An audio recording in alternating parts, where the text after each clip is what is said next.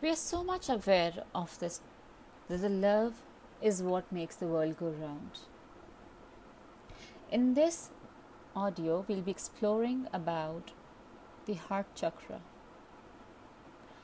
Love is what draws everything into a relationship and gives life to who we really are.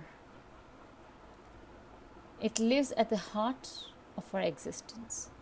There is nothing more important than love, and there is nothing that builds up our psychological defense quite so quickly as the need to love and be loved. These defenses were originally formed to protect the tender little heart of the innocent child. They were later fortified through the common experiences of rejection, betrayal, and broken love affairs. Over time, these defenses became counterproductive.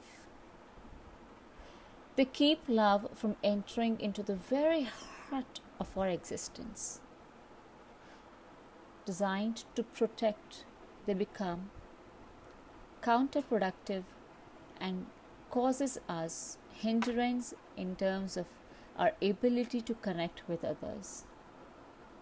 So finding our way to love is like finding our way to air, which is so vital. It is a vital element of our existence. It is always there. Just like air, love is all around us, and we are always enveloped in it. Invisible though it might be, but it still exists. We just need to remove the blocks that keep us from experiencing and expressing love. Anahataha, the name of the heart chakra, means unstruck or unhurt. We must unhurt our hurts.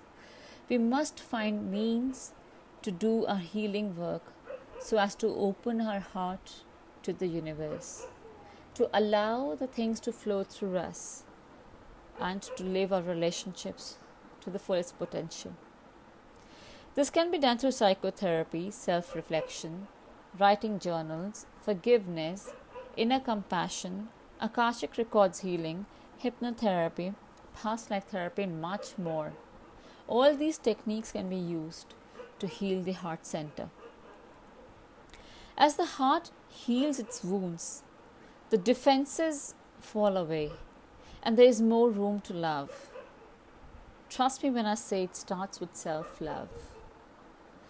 With 3 chakras above and 3 chakras below, the 4th chakra truly represents the heart of the journey of exploring the sacred chakras.